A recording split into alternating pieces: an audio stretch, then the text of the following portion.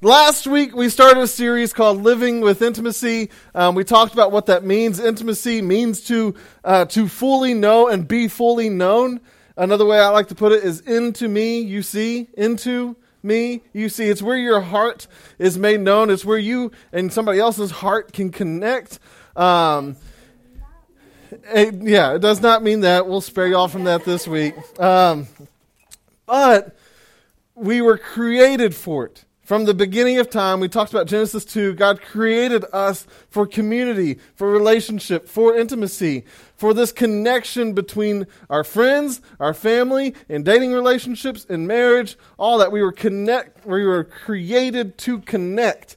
And when we run away with that, we experience problems. When we run away from this idea of intimacy, we experience problems. And that's what we're going to talk about today is, what are the issues that we run into when we avoid intimacy, when we feel like we shouldn't do it, or like we shouldn't be that close with somebody, we shouldn't open our heart or be genuine and real with somebody. And this is huge for where you're at. The way God designed you right now, you are a teenager. And the biggest part of your life right now, or one of the biggest ones, is your friendships. And if you can't learn how to be real with your friends, you're not going, when it comes to marriage and when it comes to not having as many friends because you're an old adult and you just lose friends as you grow up because you figure out all adults are lame and you just don't want to hang out with each other anymore. I'm just kidding. That's not exactly how it works. But ask most adults, having more than 2 friends or at least one good friend in your life that you can actually be real, that's rare. A lot of adults, a lot of us, don't have close friends like we used to. For multiple reasons. One of them, the biggest ones, is marriage and family. As soon as you get married, you're not supposed to be friends with your friends anymore. At least that's what it seems like sometimes. That's a joke. It's a joke. Part of it, like for me, I don't have time now. Exactly. For me, having a kid has really impacted a lot of things in my life. Like I'm trying to learn how to do this youth pastor thing still with a kid in my life now who takes up so much of my time. Like the Pie Action, we were going to have that like last week or 2 weeks ago. But after D Now, I was like, there's just no way. We have to push it back. Spring break, all that. I was like, that's new to me. I'm not going to be able to get to it. And I feel bad throwing it on somebody last minute. So we pushed it back, which is a little bit better. Like this week, Carissa got sick. So I missed a day and a half of work when I have a lot of stuff that I really want to be working on. But anyway, there's things that happen in your lives. You kind of grow apart from some friends, after college and whatnot. Many of your friends will move elsewhere. They'll get jobs in different... So anyway, what I'm trying to say is your friends matter. I think you know that. But learning to be real, to be intimate, to be open, to be vulnerable in your friendships is so important with where you're at right now. And we're going to talk a little bit today of why that is. If you avoid it, if you don't like revealing or telling the truth about what you feel and what you think and where you stand on stuff, it's going to come back to get you. So that's kind of where we're at. That's the study that we're talking about is this idea of living with intimacy in all of our relationships in life. So first, sin. We talked in Genesis 2 about how God designed us for these relationships. And then you get to Genesis 3 and you find out, oh, yay, we just messed it all up. Sin was this destructive gift given to us by our earliest people, Adam and Eve. And the result of this was just complete destruction, complete dismantling, complete chaos. Exactly. Through Adam and Eve, even though they enjoyed perfect intimacy at one point, it said that they were naked and unashamed. That there was no shame in their life. There was no embarrassment. There was no hurt. They enjoyed that for a short period. And then now we all have to deal with shame and hurt and fear and burdens and those kind of things. And then after sin, for the first time in their life, they experience loneliness. And they tried to fill that loneliness with the wrong things, and you just get story after story of disaster because we can't handle our relationships. You get this story about Cain and Abel, and Cain just gets mad because Abel did something better than him. And so what does Cain do? He went and complained to his parents. No, I guess that's not what happened. What did he do?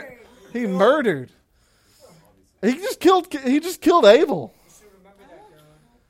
Hopefully y'all are not in that place where you're just going to kill each other.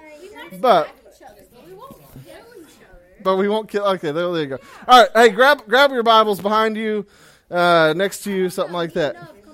Genesis 3. Open up to Genesis 3.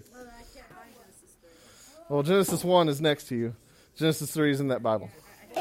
You're confusing. Stop using my name. The first book of the Bible, chapter 3. I said chapter 3. Yeah, but it's Page 2. Page 2. Hey, Carson. It's in page 200. All right, so chapter 3. Chapter 3. And keep this, you're going to need this here in a second. But chapter 3, starting in verse 9, and it says, "So the Lord God called out to the man and said to him, 'Where are you?'" God's looking for Adam. And Adam responds, "I heard you in the garden. I was afraid because I was naked, so I hid." Then he asked, "Who told you that you were naked? Did you eat from the tree that I commanded you not to eat from?" And the man replied, "The woman you gave to me to be with me, she gave me some of the fruit from the tree, and I ate it." And so the Lord asked the woman, "What have you done?" And the woman's like, No, the serpent deceived me, and I ate." All right, that's what we're going to focus on tonight. It's those few verses that show what happens when we avoid, when we run from, when this idea of intimacy, being fully known and to fully know, is messed up in our lives. When we can't be real in our relationships, what happens? When sin entered the picture, intimacy left, which created 4 consequences that invaded Adam and Eve's lives, but they also invade our lives. Today, the first one, if you look at verse 10, was... Oh, there we go. Verse 10, the first one is, "I heard you in the garden, I was afraid." The first consequence that we deal with when we reject this idea of intimacy and when we sin, because we've all sinned, is this idea of fear. This idea of fear, we're fearful of others seeing our flaws, our weaknesses, our genuine self, our insecurities, because we believe, for some reason, if somebody knew the full me, if they knew the darkest parts of my heart, they would reject me. Insecurity, secret sins, lack of confidence. It's the fear of being found out that we have struggles, that we have these things that we've lived with since the fall. And so what do we resort to? We resort to posing, pretending, faking, acting like something we are not. We feel fake in this world when we feel like this world is full of people who have it all together, because sometimes we're just all faking it. Because we're afraid that we won't be loved if they know the real me. We fear that becoming real, genuine, fully known will lead people to look at us differently, to pull back from us in relation to run from us. We fear rejection. As soon as sin entered this world, fear became a reality in our lives, and the fear of rejection is one of the biggest ones, because we desire relationship. We desire this idea of intimacy, real friendship, real relationship in our lives. We might try to deny it, but deep down we're wondering, do I have what it takes? What if I'm found out? What if they all leave me? Fear is the first consequence that plagues us when we avoid intimacy. Fear keeps us from being real. Well, he says, "I was afraid because I was naked." This is the next one. Our fear originates from the shame of nakedness. And I'm not talking about a lack of clothes here. I'm talking about our hearts being exposed. The deepest, darkest areas of our life being opened up and made known to somebody. I was afraid because, well, shame.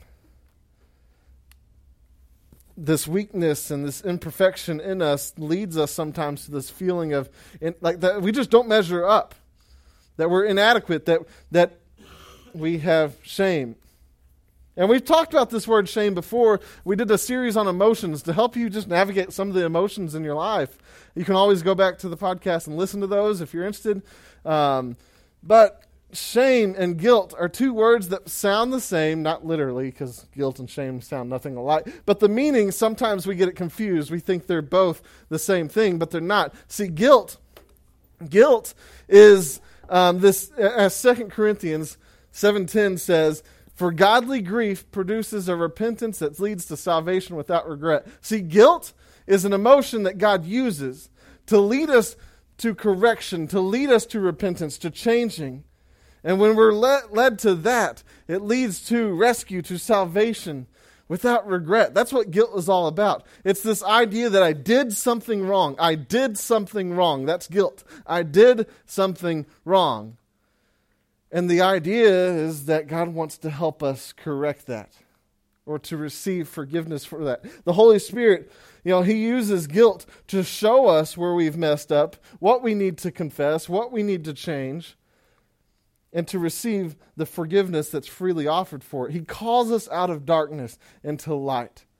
God uses guilt. Sometimes guilt doesn't feel good, but it's the idea I did something wrong. An action I did was wrong.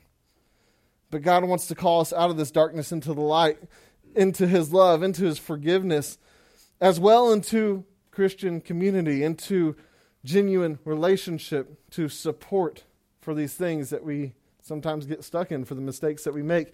1 Peter 2:9 seems to be like a verse I've used a lot lately. I don't know if you've noticed how in a lesson that we taught in Sunday school the other day, I've used it with the lesson I'm teaching at 5 o'clock on Sundays now. But it says this, you are a chosen, it's talking about you as a Christian. If you have Jesus in your heart, that's you, you're a Christian. It says you are a chosen race, a royal priesthood, a holy nation, a people for His possession, God's possession, so that you may proclaim the praises of the one who called you out of the darkness into His marvelous light. Guilt is all about that.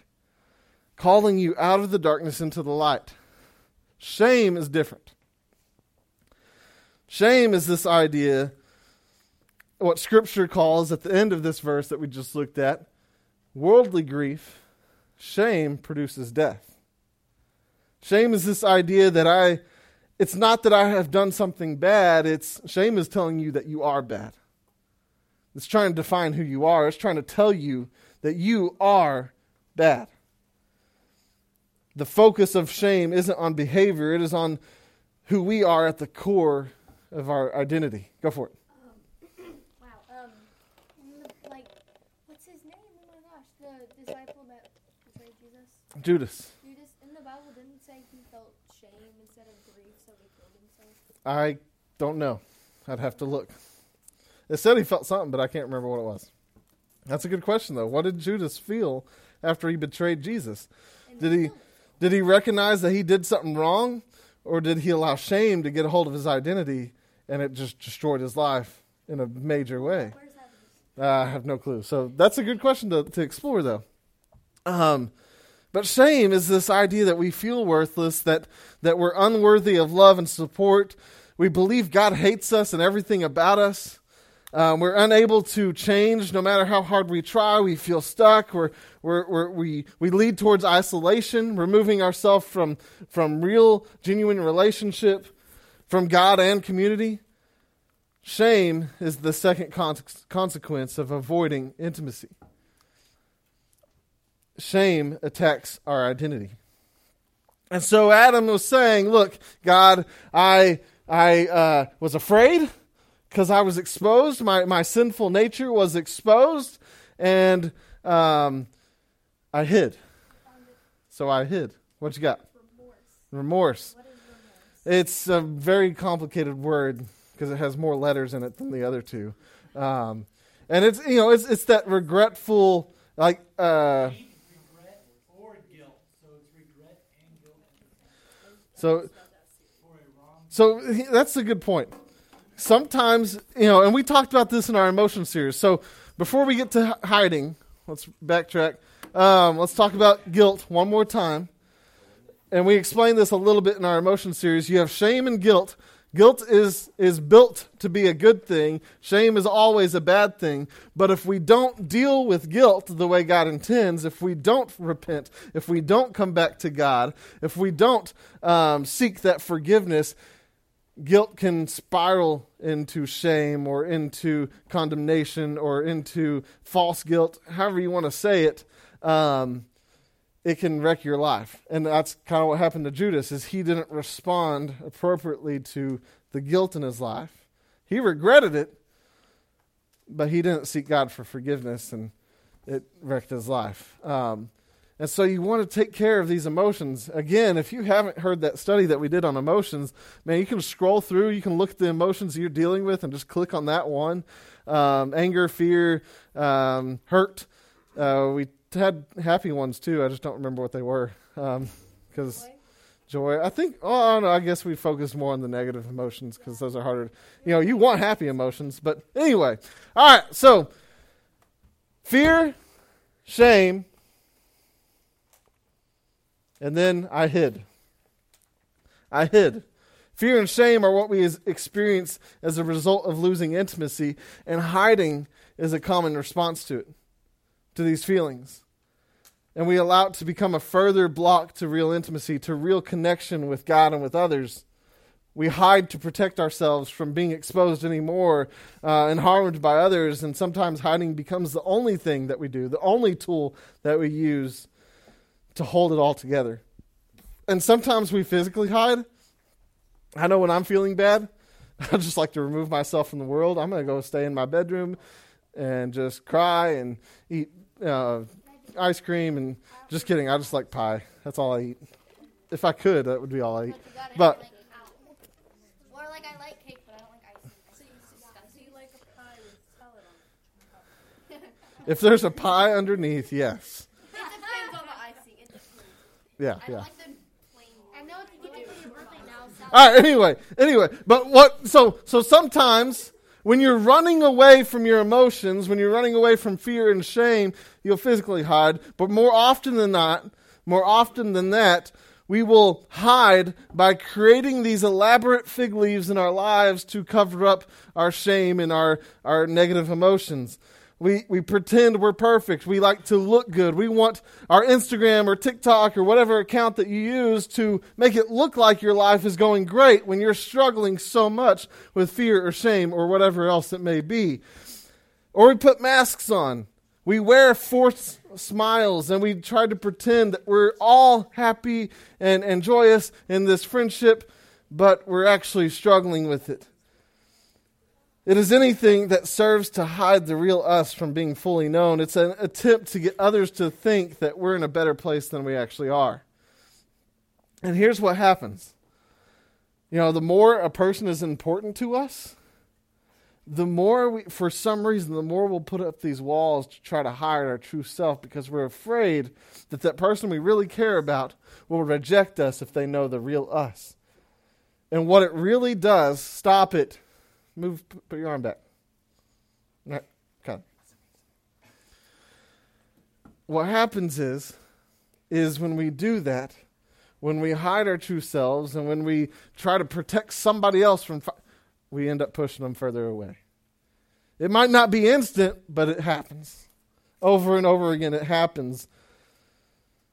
It's the opposite of intimacy, the opposite of friendship, the opposite of being fully known is when we tend to hide what's going on in our lives. Hiding is the third consequence of avoiding intimacy. Hiding keeps us further from restoring genuine relationships in our life. And so Adam said, look, I was afraid, I felt shame, I hid. And then he started playing a game that sometimes we're all too good at.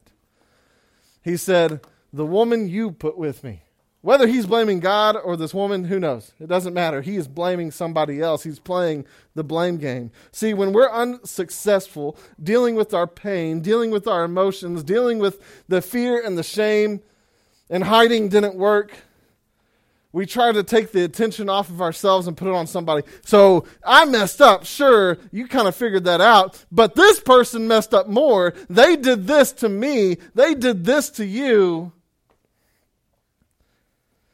And we hide behind a real a mask of just shifting the focus to somebody else's weakness so that ours aren't seen as much. Like Adam and Eve, and like Eve with the serpent in verse 13, she blames the snake. Oh, well, he made me do it. No, you just bought into the lie. The blame game becomes our attempt to recover, to get back into hiding, to avoid rejection of God and to others. That is another consequence of avoiding intimacy in our lives. And what it does is, once again, it actually pushes people further away. So not only are you hiding your true self from those that you care about, which pushes people away, you get to the point where you just attack them because you can't handle your own stuff, so you just attack them. So what about you? Think about it. Which of these four little areas, these four consequences, tend to be the one your go-to? For me, and again, just think about it. You don't need to answer out loud, but for me, I retreat. I hide. Whether it's because I'm afraid or I feel bad about myself, I hide. That's me. What about you? Think about it. What is your go-to? Which one of these is the things that sabotages your relationships? That causes you to grow apart with the friends that you've made or the dating relationship you've invested in or your family? Why are you always fighting? Is it because of one of these? Which of these keeps you from fully knowing and being fully known by God? Fear, shame, hiding, blaming? See, the continuous effects of sin and the loss of intimacy, our feelings of fear and shame, and our attempts of hiding and blaming are just primary tools we resort to in an effort to escape the rejection that we're convinced is going to come if we're exposed. But here's the thing. We still have a deep desire for intimacy. That idea of knowing and being fully known that assures us that we're accepted for who we are, imperfections and all. Don't we want that? Just think about that. To be able to put ourselves out there and nobody reacts negatively. They just love you. They care for you. When we reject intimacy, that love, that care with God and with good Christian friends and with family, it doesn't go away. That desire doesn't go away. We just bury it. And it aches to come up and grow. And here's the thing. Burying this desire eventually contaminates every aspect of our lives. Signs of avoiding intimacy. This is where it gets real. Which one of these stick out to you that you identify with? Here's a sign that you are avoiding intimacy. You have trouble reaching out to begin new or deepen current relationships. You tend to be passive and you detach from others. Those two are definitely me. I back up. I'm done. I withdraw. Other signs of avoiding intimacy. You often see yourself as the victim. You deny your feelings, positive and negative, or you just keep them to yourself. You turn to addictions or other behaviors to numb your feelings, whether that's social media or something else. You're reluctant to ask for help. You may maintain an unrealistic workload, like you just get busy and you just have to be busy because it distracts you from the lack of intimacy. You keep your thoughts and processes of thinking private. You don't share it. You expect others to pay you back when you do something for them. You base your self-esteem and worth on how well you can help or affect others. And if you can't help, I must not be good enough. You minimize or ignore other people's feelings. You avoid touch, like hugs, or you crave it excessively. Here's some more signs of avoiding intimacy. You struggle being honest with friends and family. You avoid conflict. You use anger to control others. You avoid direct communication with others. You refuse to take risks or try new things. You take yourself too seriously. You rarely laugh or find humor, only in inappropriate circumstances. And there's so much more. When we avoid true, genuine relationship in our lives, it turns to these things that really just eat us up, that can take over our lives. Earlier this week, there was the Academy Awards took place. One of the biggest award ceremonies things for actors and actresses. If you're like me, you've never watched a single one. You've never seen a single award show until this week. Because this week, the comedian, what's his name, Chris Rock, he made a bad joke. Will Smith responded by going up and slapping him. And the world has pronounced their judgment on the situation. They're either, good job for doing that, or how dare you, you're judged, you're done. Some consider it to be something really rash. Others are like, man, you did the exact right thing. What did he say? Oh, he didn't say anything. He made a joke about Will Smith's wife. And so, hold on. And so, Will Smith responded with violence. Now, here's the thing. Let's focus. You can make your own judgment about it. I don't really care. I was talking to some of the guys I was hanging out with earlier, and we're just kind of sick of it at this point. That was days ago. But all of a sudden, everybody is watching this. Everybody's giving their opinion on it. Everybody is making their declaration on if it was right or wrong. Some people are like, yes, you are a great example of what it means to stick up for your family. Other people are like, you just promoted violence and abuse, and you just said that was okay. That's not the thing that matters. What took place is an example of not knowing how to deal with big emotions, with the consequences of avoiding intimacy. But here's the thing. Most of the world has already made their decision on what they thought about it.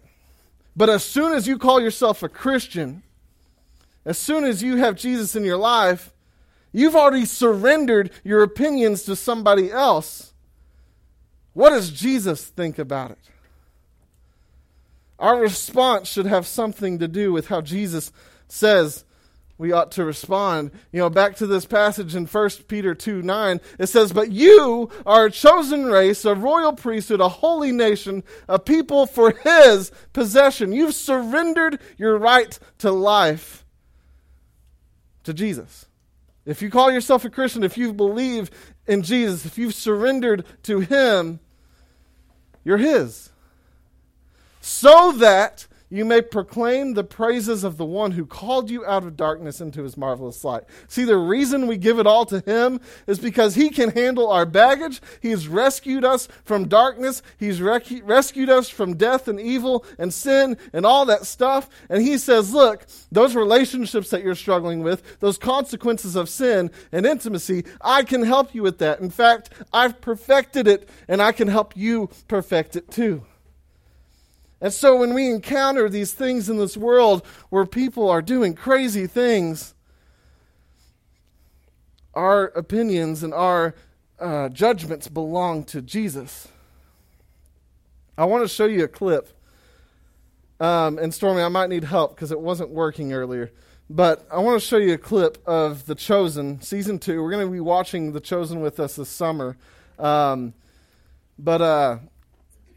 We'll also watch Season 1 if you haven't seen it, like in May or something on Sunday nights and stuff like that. But I want to show you this clip.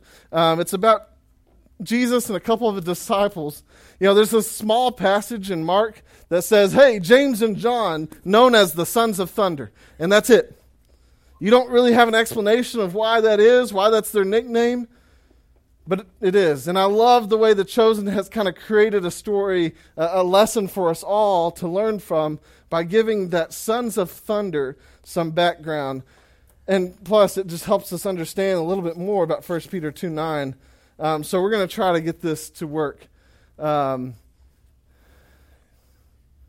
in it. You might... Hey, Oh, there you go. where are you going? To tell Jesus our plan. The group said to leave it alone. They also said he gets to make his own decisions. So, let's let him. Why do you think he picked us to plant those fields? I'm starting to wonder about that. If I had known it was a Samaritan's Come on. field. Jesus will sort it out.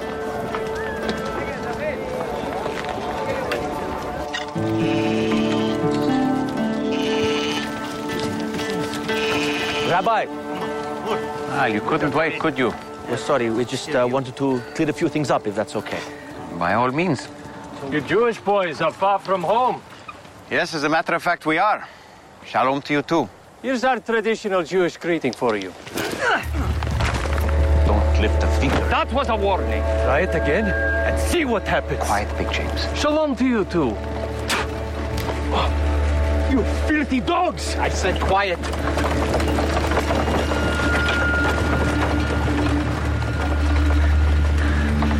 Let us do something. And what would that achieve? Defending your honor. They reviled and humiliated They you. deserve to have bolts of lightning rain down and incinerate them. Yes, fire from the heavens. Fire. You said we could do things like that. Say the word, and it will happen. Why not? We knew we couldn't trust these people. We shouldn't have come here in the first place. They don't deserve you. Why do you think I had you work Melek's field?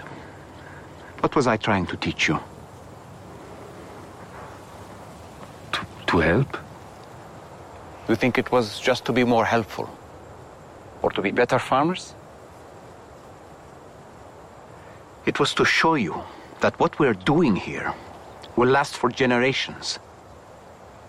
What I told Fotina at the well, and what she then told so many others, it's sowing seeds that will have a lasting impact for lifetimes. Can you not see what's happening here? These people that you hate so much are believing in me without even seeing miracles. It's the message, the truth that we're giving them. And you're going to get in the way of that because a few people from a region you don't like were mean to you. That they're not worthy? What, you're so much better? You're more worthy? Well, let me tell you something. You're not. That's the whole point. It's why I'm here.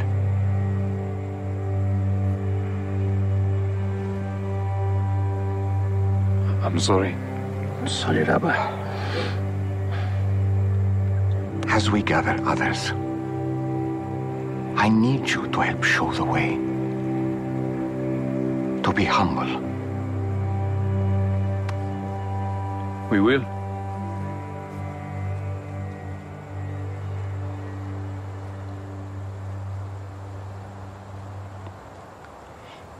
You wanted to use the power of God to bring down fire, to burn these people up?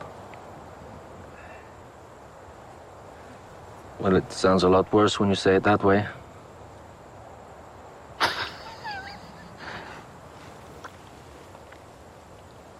You too. You're like a storm on the sea.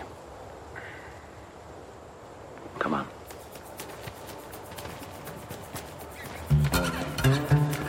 Thunder exploding out of your chests at every turn. In fact, that's what I'm going to call you from now on. James and John, the sons of thunder. Is that a good thing or a bad thing? Today, it was not good. But strong passion can be a good thing when channeled for righteousness. I just may have to delay giving you that authority we discussed earlier, or in smaller doses, until you two calm down a bit. There's something about Jesus just laying into his disciples that just gets a little bit of fire going in you. There's something about when he calls out that darkness in our lives, yet we still feel loved. There's something about Jesus that changes everything. You know, if you didn't catch it, James and John are the two guys Jesus is hanging out with. Jesus is the long-haired, bearded guy, always. But the issue was that James and John accidentally helped a Samaritan earlier. They're Jewish, and then a Samaritan. And then all of a sudden a bunch of other Samaritans come by and they start picking on them, throwing stuff, spitting on them. Well, of course the first reaction is to get payback. This is as bad as the government, the Democrats, Republicans. Like, the hatred is there.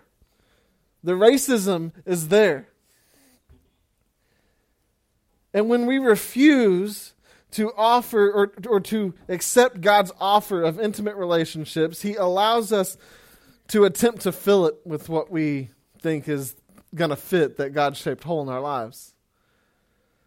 Jeremiah reminds us of a passage here, or reminds us of the choice we make when we choose not to follow Jesus' way. It says in Jeremiah, "For my people have committed a double evil. They have abandoned me, the fountain of living water, and dug cisterns for themselves." Broken cisterns that cannot hold water. It's like a little well, a little pot. You've created your own avenue of life, or what you think is going to bring you life. Whether it is anything that we've mentioned so far, or something like an addiction to our phones, or to social media, or celebrities, or overeating, oversleeping, or uncontrolled anger, bitterness at friends, gossip, or overly busy or overly lazy, or hiding our emotions, or just throwing them at everyone. When we reject God's offer into intimacy, into just true relationship, into doing things God's way, His way, He allows us to learn it the hard way. When we start trying to fill these areas and take things into our own hands. There are many different broken cisterns, as many as there are fallen people. Anything that is an attempt to get our intimacy needs through some other method and some other means is a broken cistern. And if such behaviors are masking real intimacy needs, we'll continue to get frustrated when they don't measure up. That thing you always run to, it always leaves you feeling empty, feeling worse. And that's the point. This will only result in additional unhealthy behaviors, or more time and energy spent and invested into the unhealthy behavior that we already exhibit. You hear that? If it keeps growing, if it keeps going, it's just going to keep getting worse. Or eventually we come to that breaking point and we give up. There's a group of girls that I knew back in my youth ministry days who were best of friends. Best of friends. And the reason they were best of friends is because they bonded over something. One thing. I'll tell you what that is in a minute. But as life went on, that one thing kind of left. And so they had to redirect it onto somebody else, and they redirected it onto each other, tearing each other apart. To the point where, man, they were always crying because they were always attacking one another. See, what they bonded over was hatred over somebody else. They all disliked this person. They all hated this person. They had bitterness about this person. And they bonded over that. And so when that person left, and they can't hate that person, they're not there. But they still had this new method that they had all formed of bonding over hatred. And eventually they just hated each other. And it tore them apart. Even to this day, many of them don't talk to each other. And you actually see it's grown over into some of their marriages that they've formed over time. They can't help themselves but bond over just picking on somebody else. Because it's just the habit that they've learned. And that's what happens when you can't. When you refuse, when you avoid being real, showing your heart, not just facts or opinions or what you think about it. No, showing people your struggles, your issues, bonding over love, regardless of what's going on or what you're dealing with. See, Satan's lie is that we can't risk exposure. Not for the chance of genuine intimacy, But we can't afford not to clear this toxic waste out of our lives. Every day that we avoid intimacy, damage is being done, but God gives us a promise and an invitation that you can boldly go before his throne and, man, receive the grace in the time of need. That's straight out of the Bible. Hebrews, therefore, let us approach the throne of grace, God's throne, his kingdom, his supremacy, his authority. We can go to him, even though he's big G God. We can go with boldness so that we may receive mercy and find grace to help us in our time of need. This is where it can all begin to change. God desires good relationships in your life. God desires good relationships between you and him, this intimacy thing. But you have to surrender it to him. You have to stop taking things into your own hands, getting judgment or getting justice by your own means, because that always leads to just a greater destruction. We were not created with the authority, with the power, with the ability to figure everything out. But we were created to be images of him, a chosen race, a royal priesthood, for the glory of God, so that we might show it to others. That we can proclaim the excellencies of him who has called you out of darkness and into his marvelous light. See, that's what Jesus is all about. That's what Jesus wants for you. That's what Jesus wants to do with you, is walk in intimacy, walk in genuine relationship, where you can be real with him. You can tell him anything. The way I like to put it, and the way David did it himself, he got mad at God. He called God out. God's okay with that, with you being so real that you even express your anger to the God, because he loves you regardless. And he wants to walk things through with you. Most often than not, you'll find out that you're the one in the wrong. Me and a couple of the guys got to go out to eat with a gentleman today who really has nothing. He doesn't want to do really anything with the youth ministry. He does not like kids. He was talking to us. He's like, I'll be the first to complain about your generation and the one that came before you. That's me. But he's like, what I realized is there's a lot of things that I wish somebody would have told me. And the biggest one is realizing when there's an issue between me and another person, most likely it's going to be you that needs to change. Because you can't change anything about another person. The only thing you can change is you. What you say, how you approach it, what you do, how you react. And Jesus wants to help you to learn how to respond appropriately, to learn how to engage and to talk and to be with people and to just have friends, to have strong relationships in your life.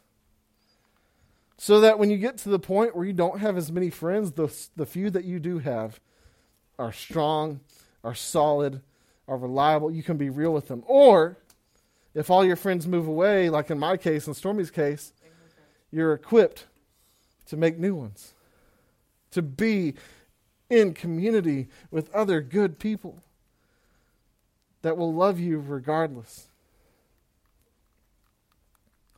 This is where it all can begin to change if you choose to walk with Jesus.